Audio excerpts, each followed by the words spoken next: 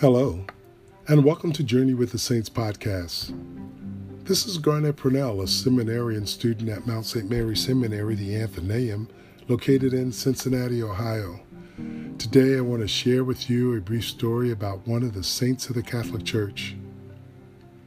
Today's saint is St. Joseph Mare Tomasi, episode 126.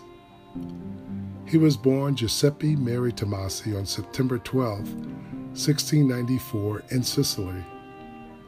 He was the only son of 5 children. His 4 sisters would go on to become nuns in the Benedictine order. His father was the Duke of Palermo. His mother was Rosalina Traino. Both his father and mother would enter religious life after their children were grown. His father would establish a Benedictine monastery in Palma. His parents provided him with a good education, and he was inspired to religious life at an early age. He would become a member of the Theatine order founded by Saint Cajetan. He became famous for his sanctity and was sought after for his advice and friendship.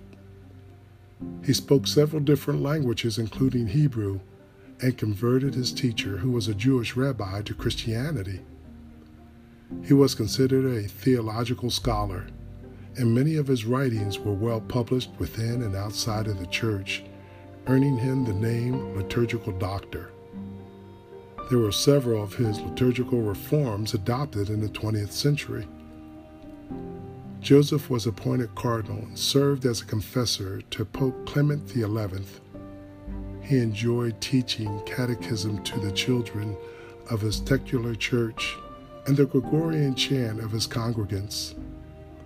St. Joseph Mare Tomasi died of pneumonia in 1713 and is the patron saint of liturgy. His feast day is January 1st. For more information about St. Joseph Mare Tomasi, visit catholic.org/saints or read Butler's Lives of the Saints or Encyclopedia of the Saints by Matthew and Margaret Bunson. And if you like this podcast, encourage others to listen.